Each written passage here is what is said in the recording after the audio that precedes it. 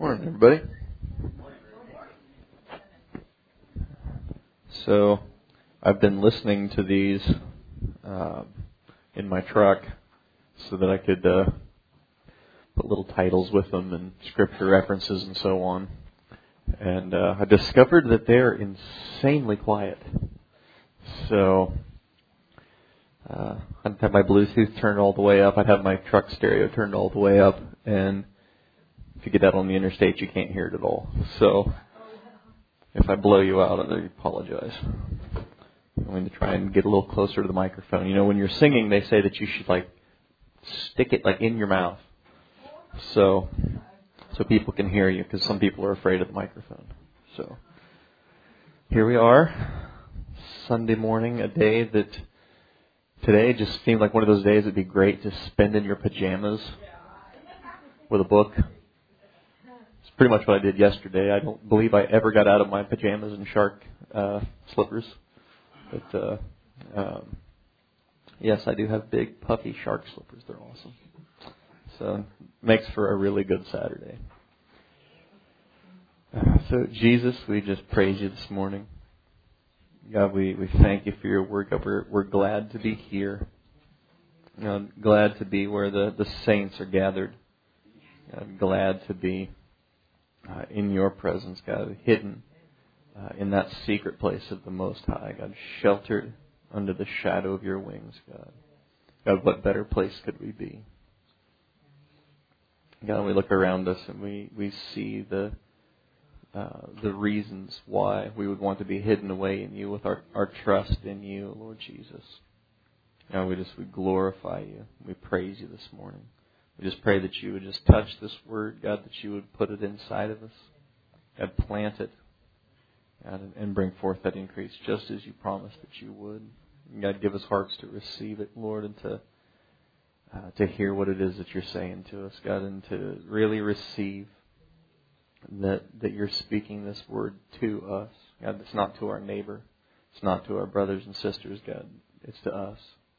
And God, we want to receive it as such from your hand. God, we pray it in your name. Amen and amen.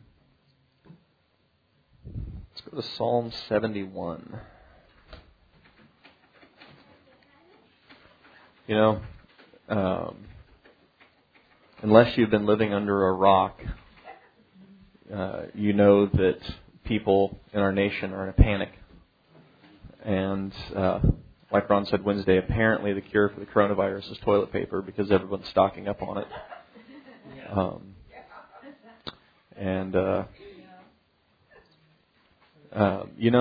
But it's funny how pervasive that fear is, that panic is. I honestly had not paid that much attention to it. I saw it was in the headlines all the time and all that stuff. And I know we've been talking about it around here. And it's funny because I was at the gym the other day, and they had this map. It was like confirmed cases of coronavirus by state and how many there were, and color coded and all that stuff. And I was looking at it, and there are all these little teeny tiny numbers on every state, and there's some states with no numbers at all. And I was looking at it, and I felt this stab of fear. Just this irrational, this is a really big problem. And, but I recognized right away that, but God's way bigger than all that. And the fear and the panic that people are experiencing is far worse than this disease is. And so, anyway, I suppose that makes a good segue into what I want to talk about here. If you have the same kind of Bible I do, then your heading on this chapter is going to be something like Prayer of an Old Man, which immediately, of course, took my fancy. And there are some days I feel older than others. So usually Saturday morning I feel pretty old. Sunday evening I feel pretty old. They've got that little face app thing where you can take pictures of yourself or other people and you can make them really old. And and give them a beard or whatever. And I took a picture of myself in that and gave myself kind of a big scraggly gray beard and wrinkles everywhere. And I sent it out to a bunch of people, and I was like, this is me on Sunday afternoon.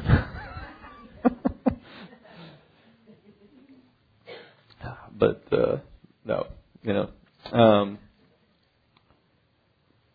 But I like this, and I'm not sure exactly where they get that context of this being a prayer of an old man, but the thing about being old or seasoned, as some people like to, they're a seasoned citizen.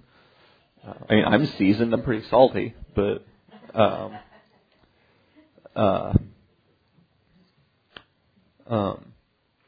the thing about being older is that you have a lot more life experience and you have a lot more wisdom that way. I mean, we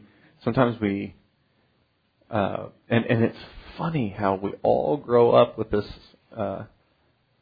hearing from our elders that, wisdom comes with age and stuff like that, and that actually the adults do know what they're talking about and all that stuff.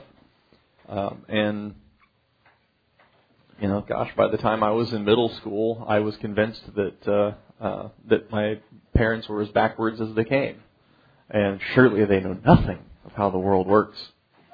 And I've had discussions with my own 12-year-old, and he's like, "Yeah, you just don't understand, Dad. That would never work now."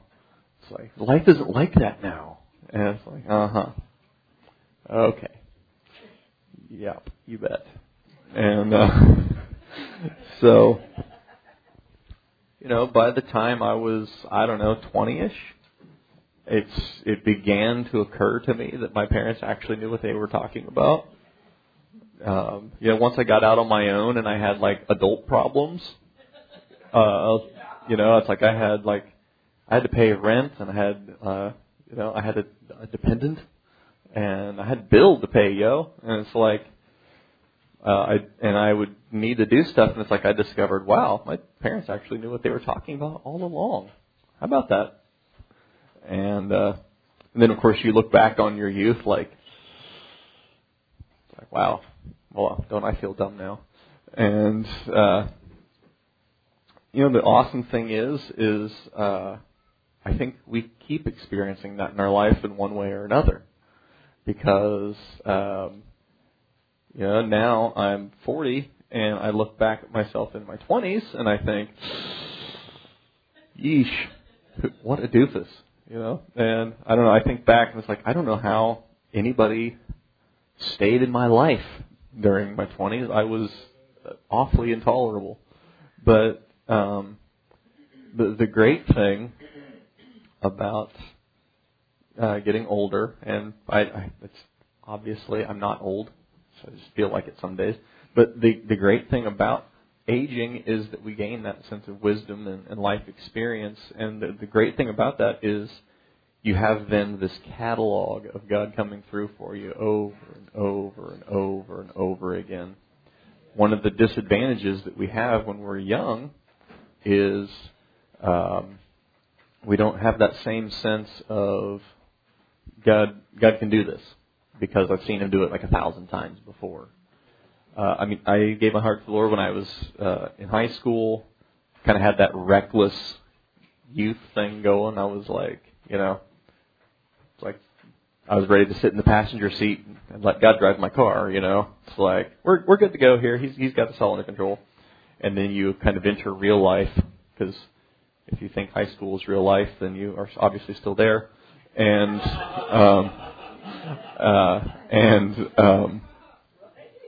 when you're in high school, it feels like this is the pinnacle of my life, and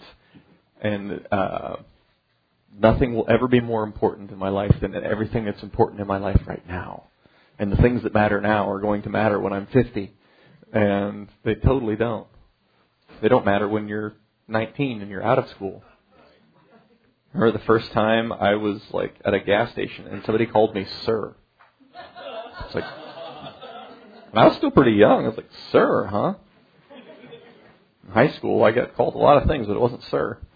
And so, lots of unpleasant things that are not safe for the pulpit. But then, so as the years went on, I got to have all of these great experiences of God having to take care of things that I couldn't take care of. And so God knows how to put you in experiences where you couldn't fix it no matter what you wanted to do, no matter what you tried, no matter what you thought. You wished you could fix it, but it's not fixable by any means that you have. And it forces you to trust Him. And that's a great place to be. It's a super uncomfortable place to be for your flesh, because your flesh is probably a lot like mine, likes everything neat and tidy in a box, and I like everything nice and ordered, a place for everything in its place. I tease my kids like, I don't disturb the ambiance at Grandpa's house. I like everything tidy. And with Cynthia on crutches, I have been doing the vast majority of the housework and the cooking and the keeping up on the kitchen and stuff. And I like it all like super neat, super tidy. And so when Cynthia wasn't on crutches, I was like, we'll get to it. But it's like, well, now I'm going to have to do it if it's going to get done. So might as well scrub it up and make it look good. But so anyway, we go through these things in life where we would like things to change and they don't. And God tests your faith and your patience by giving you a promise, just like He did with Abraham. Gave him this promise, you're going to have a son. And then it didn't happen. And then it didn't happen. And then it didn't happen. And I'm sure like week after week after month went by, and Abraham just thought, oh, man, like, God, is this ever... I know you said this is going to happen. When is this ever going to happen? When I was a teenager, I worked for Kevin for the first summer that I was out of high school for a cool $6 an hour, which was, was rolling fat back in the 90s. And we had this kind of hilarious sort of work schedule. It was like show up sometime around 8 o'clock, kind of depended on when Jeff got out of the shower and finished his oatmeal and decided he was ready to go to work. And we had like this take this like hour and a half break and go sit somewhere at like a sit down restaurant for lunch, and then tie it up at 3:30 and go home. It was really kind of pitiful. But then we would have these days where we need to get this thing done, and so Kevin would let us know, hey, we're going home when we get this thing done. And I just checked out. It's like, oh, sweet, we're going to be done early with this thing. So I would just check out, kind of really stop trying, just sort of piddle along. And I'll be darned if we didn't end up there late half the time, because I wasn't pushing anymore. I wasn't really putting any effort forth anymore. And so he learned to not tell us those things. So my point is that God gives us a promise, and sometimes we just kind of we get wearied waiting for it to happen, and we just kind of sometimes we want to just sit down and give up. And but God knows how to get us successfully to where we're going. But here in Psalm 71.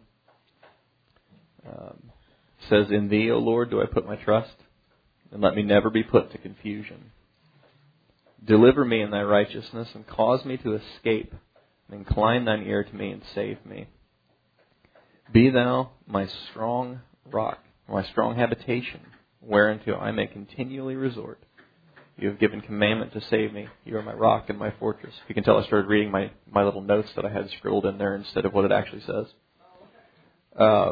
So I like the marginal reading of this. It says, "Be thou to me for a rock of habitation."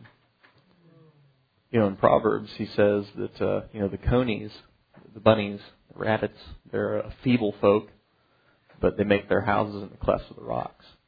So they pick themselves a place that's safe and strong. Far more, if you remember the old tale of the three little pigs, it's like, living in the stone would be a lot better than having like a little lean-to made of sticks.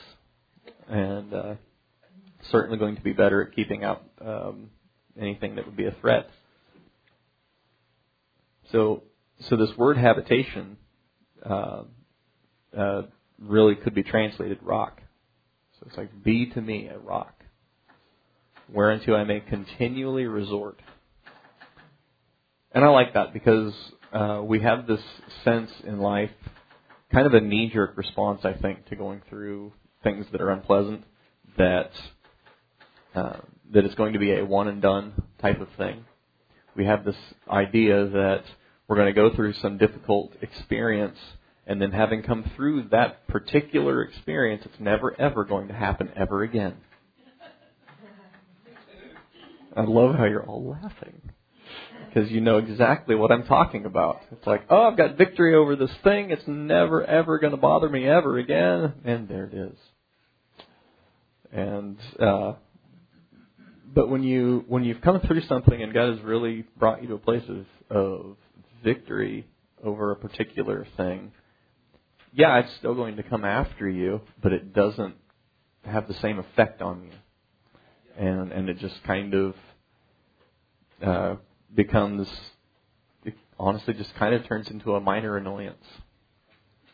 I lived for years with this voice just constantly tearing down my sense of being okay in the eyes of God, and and I could not shake it. It was just always there. It's like, God's not happy with you. It's like, you did this wrong, and blah blah blah. And everybody knows that you're a big, terrible piece of garbage, and they would call you out on it, but they're righteous enough that they know that would be too fun, and they're not going to do that.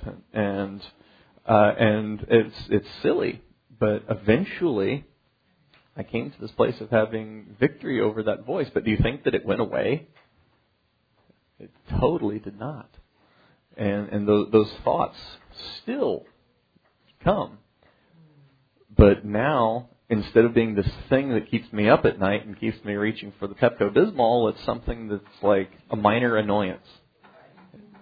It's like that old cartoon with like the big bulldog and the little yappy dog that would like run around him in circles. It's kind of like that. It's like you just want to smack it. It's like, shut up, go away. And I know that's just God that does that in our life, but He really does bring us to a place like that. And when you're facing something in your life that you just are really wrestling with, it doesn't feel like you could ever be at that place. But you can and you will, because God will bring you to that place. But I like how He says, to the Lord, "Let you be my strong rock whereunto I may continually resort." Continually is a great word there. Some of the other words that you could put here that I really like that kind of just sort of reinforce that sense of what it's saying here. Perpetually, always, constantly. I like perpetually. It's like a Newton's cradle. It's like this perpetual motion that just keeps going and keeps going. And so sometimes we feel like we get into a spot where it's like, oh, I need to go take shelter in the Lord. And then once the storm passes by, we suddenly don't feel this need to be sheltered anymore. We don't feel this, and that's fine.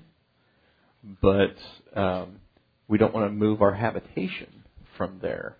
It's like, well, I'm going to go. It's like if you had like a lake house, or like a house on the beach in the south or something. It's like, well, I'm going to go down south for the winter because it's cold. It's like, well, no, don't move there. It's like, go visit. Go visit and enjoy the great stuff. But it's like, don't leave this habitation of the rock. So he says, "Be thou my strong habitation, whereunto I may continually resort. Thou hast given commandment to save me, for thou art my rock and my fortress." So he's given commandment to save you. So we feel like God is going to leave us hanging. We feel like we're going to get out there on a limb and get left there. And yet David is saying here, or I assume it's David, he says that you've given commandment to save me. And then he says, "You are my rock and my fortress." The Young's uses the word bulwark for fortress. And I was like, well, that's a good word. I get the sense of that, but I don't really know what a bulwark is. It's not like a word that we use all the time. And it literally means a defensive wall. So, we don't have walled cities anymore. We probably will now. But with little like misters that spray like disinfectant every 10 feet. Hand sanitizer stations at every... Yeah, exactly. That's great because I usually end up shaking hands with about 4 people a day, at least once or twice. I don't like to touch people in general, and so I just kind of have to bite the bullet and do it. But I had this one lady that she's like, I saw on the news you're not supposed to shake people's hands, but I haven't been to China. And I was like, me neither. Shook her hand. And then this other guy this week, he came out and I started to reach out my hand to shake his hand, and he just stuck his hands in his pockets, and he's like, "I'm not going to shake your hand." It's like the whole virus thing. I was like, "Yeah, that's fine." I was like, "Yeah, more, less touching people for me. Great." So it's like I have my little bubble here, and you just stay out of it. So, I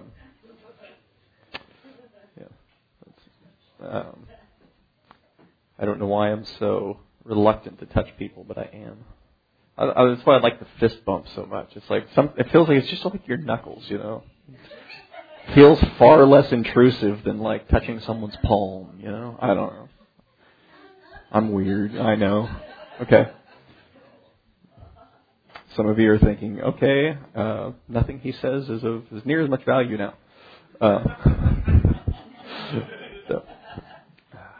Okay.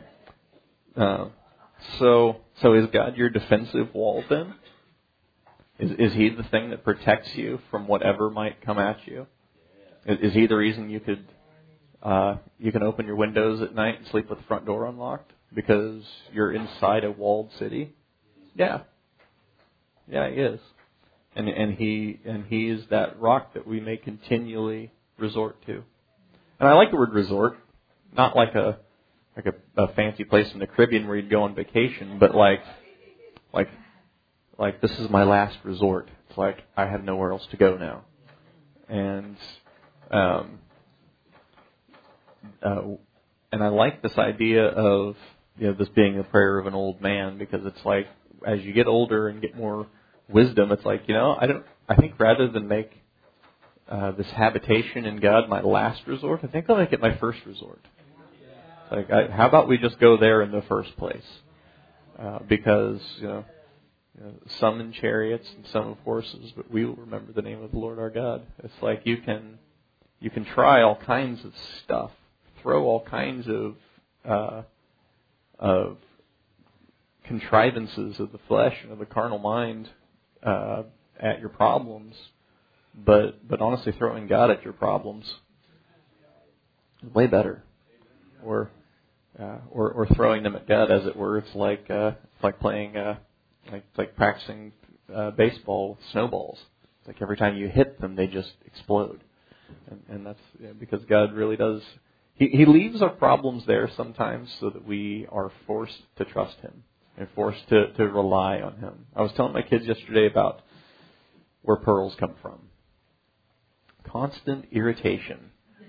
And those clams are so much like we are. It's like this soft little thing that has its own comfortable little thing surrounded by comfort. And then this pebble gets in there. And it's like, this is not the level of comfort and blessing I am accustomed to. It's like, like, this is uncomfortable. We need to do something about this. And so it wraps it and just continually coats it in this stuff that makes it tolerable. And the presence of God does that in our life. And takes those things that are troublesome to us and turns them into something valuable in our life, and we learn from it. So, in verse 4, he says, "Deliver me, O my God, out of the hand of the wicked, out of the hand of the unrighteous and cruel man. For thou art my hope, O Lord God. Thou art my trust from my youth." And I like that, again, with this idea of this being an old guy talking. That he's been my trust from my youth. Like, I once was young and now I'm old, yet never have I seen the righteous forsaken or his seed begging bread. And if you've ever read the footnotes in this particular Bible, you know that guy that was the editor of this was a complete idiot. Because he's like, just because the psalmist is just quoting his own personal experience. It doesn't mean that it doesn't happen. If you make really foolish mistakes, God won't intervene to save you. I'm like, who is this guy? It's like, I hope you're listening, Spiros, because you're an idiot. So, but honestly, it's like Ron says. It's like the study materials in here are from heaven. The footnotes are from hell. So, the Bible could be a little skinnier if you would have just gotten rid of all those. But, like, keep your commentary to yourself, buddy. Anyway, thou art my hope, O Lord God. Thou art my trust from my youth. And so God works with us just like that. You start out young. God just works with you, and and maybe you didn't start out so young, but you start out young in the things of the Lord and new at the things of the Spirit of God, and He works with you at that level, and He trains you a bit at a time, and He knows when you've had enough, and He knows when you can handle a little more. And He knows how to push you. That's the funny thing about like exercising, for example. If you don't ever push yourself past the point where you feel like you might die, then you're not really ever going to get anywhere. You're not going to progress. You're just going to hang out at that level. And so that's why you keep running until you're stepping on your tongue, and before you give up. But God knows how to work with us and bring us into more places of trusting Him. By Thee have I been holden up from the womb. For Thou art He that took me out of my mother's bowels. My praise shall be continually of Thee. I am as a wonder unto many, but Thou art my strong refuge. I thought that verse was very arresting. I am as a wonder unto many. And this is the same word that they used for the plagues in Egypt, all of God's wonders. When He told Moses, I'm going to smite Egypt with all of my wonders. And so this word literally means a sign or a miracle. And so I could think of few words better to describe what God does in our life than a miracle. Because all of us sitting in this room are a miracle. Because you could have never found this place. And you could have found something that seemed like God but was not. I grew up like 30 miles from here, and I didn't even know this little town was here until the first time somebody brought me here. I literally did not know it was here. And you've probably told people that you go to a church with no sign outside, and they probably look kind of funny at you. And they want to know, what is it called?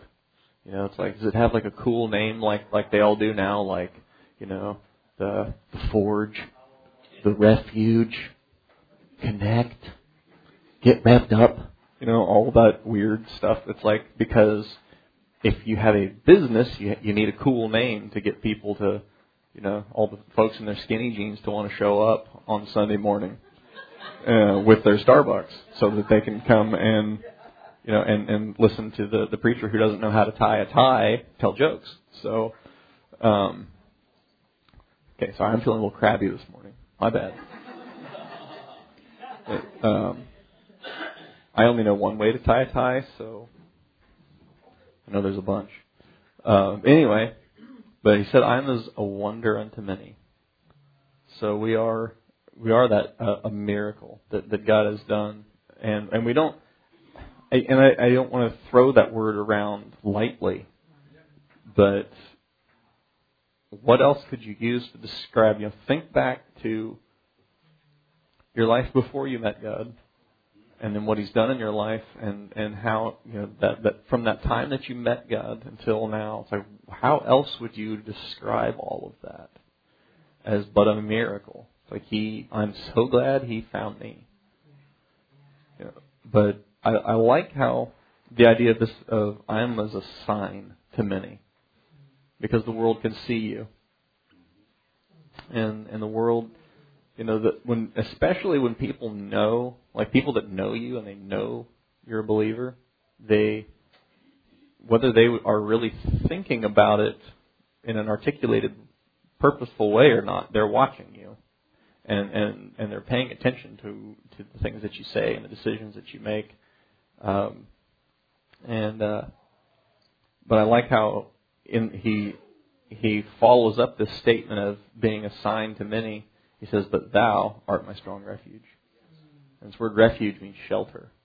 I like that. I mean, they both have the same idea to them. A refugee obviously is somebody who is fleeing from something that would destroy them, and they're looking for refuge. Looking for shelter, looking for asylum, looking for protection.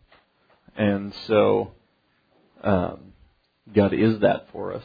It's like, a large portion of the world thinks that if they could just come to the United States, then everything would be awesome, and that they would be blessed, and it's probably true versus a lot of places. But I watched that movie A Good Lie a while back about it's a true story about these kids that came from the Sudan, and after the Civil War, and they lived in this refugee camp. They walked like a couple thousand miles to Kenya, and then they lived for years in this refugee camp until they were adults, and then they actually came to Kansas City, which was kind of cool.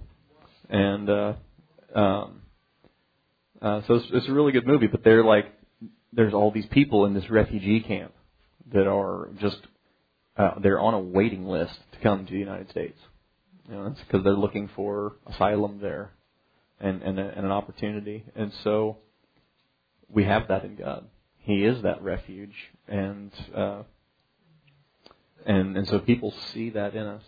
And because people will ask, like, how can you deal with all the stuff that you're dealing with? How can you feel peaceful with X, Y, and Z going on in your life, and X, Y, and Z going on in the nation, and all that stuff? How could you possibly feel okay with all that?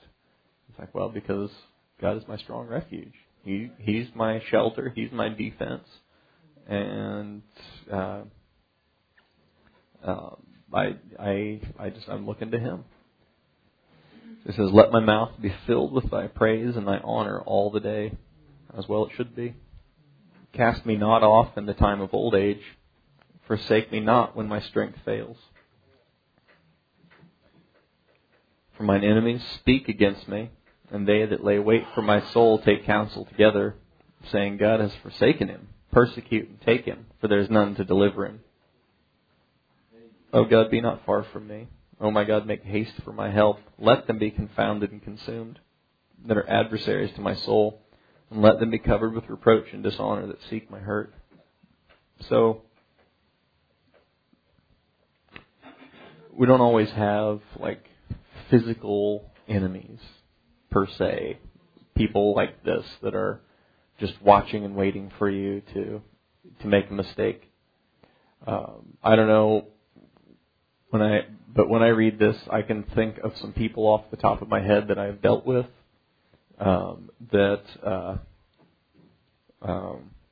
I felt like that's exactly what they did, was they lay in wait, just waiting for the moment. We had this when we were at our old office. There was a guy across the hall that he seemed like he was a kind of a friend, sort of.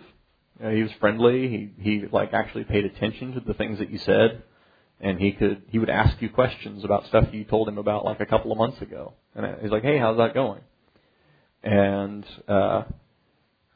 when we ended up in a business deal with him of over a project or whatever, and when he found an opportunity to take advantage of us, boy did he ever.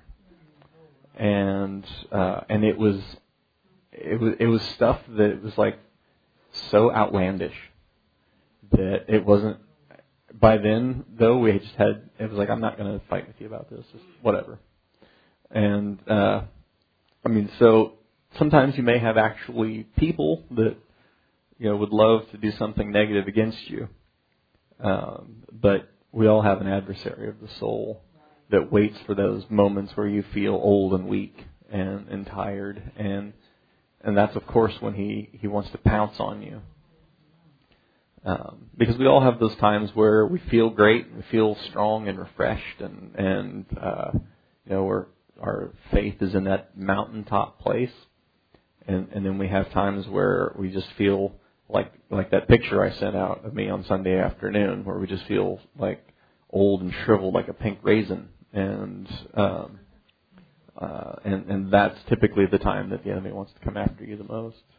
And so he says, "God, be not far from me, make haste for my help." Verse 14, he says, "But I will hope continually, and I will yet praise thee more and more." And I like hope. It's a good word. You could also say, "I will wait continually. I will expect continually." So, and that's the great thing about hope. Hope is like waiting with expectation. Hope to us in modern English is a very wishy-washy sort of word. It's like, well, I hope this thing is going to work. And when we say that, we mean I'm completely and utterly uncertain that this is going to work, but I hope so. That's not what it means to hope continually. Like he's talking about here, it's like I'm going to wait with expectation that God is going to come through for me. Doesn't matter how today looks. Doesn't matter how today feels, because the enemy loves to play that bait and switch with you, where like it seems like everything is starting to finally go your way, and then like this another fresh wave, as it were, will come at you, and God lets us go through those things because it gives us an opportunity to trust Him. It gives us an opportunity to rest and to just like Job. You'd think Job had enough after the first thing that happened to him. And yet those things keep coming. And you've all had days like that. You've all been through experiences that lasted a long time where it was like, and okay, now that too. Okay, now that too. Okay. And after a while, if you're anything like me, it almost becomes funny. It's like, okay, yeah, sure, why wouldn't that happen now? Okay. Like, I can't think of any good reason why that shouldn't have fallen apart right this very moment. And sometimes it's my mirror. Sometimes we just take life too seriously, and we just need to relax and just let God do what God does in our life. And that's the great thing about Him saying that I will yet praise thee more and more. It's like I'm going to wait on you, and I'm going to put my focus back on you and not on all of my stuff and all of my problems that are weighing down on me. My mouth shall show forth thy righteousness and thy salvation all the day, for I know not the numbers thereof. So, I like that. Like, I don't even know the number of all of your righteousness, your acts, and your salvation, all the things that you've done for me. I couldn't even number it. And so it's like, this is a guy that's he's got some miles on him, and he's talking about all the stuff that God has done for him. And he's like, there's more than I could even number, more than I could tell you. And sometimes I know when I go to think specifically about something that God has done for me, I kind of get this paralysis of choice. It's like, well, where do I begin? It's like there were so many. Sometimes it's hard to pick out some specific thing that God has done. But we have those things where it's like, I couldn't even tell the numbers of all of God's righteous acts and all of the things that He's done for me. I will go in the strength of the Lord, and I will make mention of thy righteousness, even of thine only. Now that's somebody that has some life experience. I'll make mention of thy righteousness and thine only. Because, David, when he was young, said that, God has done all this great stuff for me because I'm righteous. Because, it's like, man, David, how do you explain all these awesome things in your life? Clean living, bro. It's like, no, not so much. So God had to, disabuse him of that idea that it was because he was such a great guy that God had blessed him like He did. And because God makes you feel like you're perfect and unassailable, and that you are like the shining example of Christianity, and then He has to prove to you that it's Him and not you. So, and so the older you get, then it's like, I will go in the strength of the Lord God, and I will make mention of thy righteousness, even thine only. O God, thou hast taught me from my youth, and hitherto have I declared thy wondrous works. Now, also, when I am old and gray-headed, you don't have to be old to be gray-headed, just letting you know that. Now, when I am old and gray-headed, O God, forsake me not, until I have showed thy strength to this generation, and thy power to everyone that is to come. That's the cool thing about talking to somebody that's a lot older than you, is they have all this experience. It's like, they might, have to put their reading glasses on and like kind of do this over their phone for a while, trying to figure out what they want to do, but they know a lot of stuff that's way more valuable than how to attach something to an email. And sometimes I get people kind of like, it's like, yeah, you can just, you can send that paper back to me as a PDF, and they're like, what? How do you do that? It's like, okay, well, no problem. We could also do this, and but the thing is that life experience, especially a life lived with God, gives you all kinds of wisdom that folks that are younger would be wise to take advantage of and to pick up on. It's like, because we have a tendency to, of course, spend most of our time with folks that are roughly our same age, and that's natural. There's nothing wrong with that, but I think there is a lot of value in building relationships with people that are older than you, that have more experience and more wisdom than you do. Because chances are, if you have a problem, they've probably already encountered it. And they could kind of point you in the right direction. Kind of like what I mentioned earlier about being a young married guy and like having adult problems to deal with all of a sudden. And guess who I asked? How do you do this? How do you go about doing this? I asked my folks, because they had been there before. And darned if they didn't know. Darned if they didn't have good answers that actually worked. And I was shocked. And the older I got, the more I realized how little I really had known. Because, when you're 18, 19 years old, man, it's like, everything in the world belongs to me. And it's like, I got married when I was 19, and I thought, man, I know what I'm doing. I've got this all together. And, man, it's like, I know what I'm doing. I'm grown. And it's like, no, not. Not even a little bit. You're old enough to get married legally. That's about it. You're not grown by any stretch of the imagination. So now when I am old and gray-headed, O God, forsake me not, until I have showed thy strength unto this generation and thy power to everyone that is to come. And so we do that with folks that we know that are younger. We do that with folks that aren't younger than us. We do that with our children. And we talk about the things. Moses told the children of Israel to discuss this stuff. Talk about the Word while you're when you sit in your house, while you're in the way, and all that stuff. It's like, talk about this stuff. So we do that every Saturday at my house. It's a lot easier since we live in the boonies to just have Bible study with the kids at home than it is to drive clear up here on Saturdays. So that's what we do. And but it's great because then, since it's just me and Cynthia and the kids, they have all these questions and comments and stuff that has nothing to do with what we're talking about. And then I can like jump in there on that and be like, well, here's the thing about that. And here's why that's important. And here's how the Word of God applies to that. And they're like, oh, okay. I was just trying to be funny. Like, yes, well, too bad. Okay. I'm really cutting into your donut time here. Hang on, let me wrap this up. Thy righteousness also, O God, is very high, who hast done great things. O God, who is like unto thee? Thou which hast showed me great and sore troubles shall quicken me again, and shall bring me up again from the depths of the earth. So we go through tough stuff, and we think about, it's like, wow, God, you have showed me some great sore troubles before. It's like I've been through some tough stuff before, and you didn't let me down then. I went through some tough stuff, and you came through for me when it seemed that there was no answer.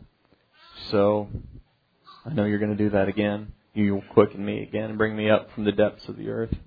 Thou shalt increase my greatness and comfort me on every side.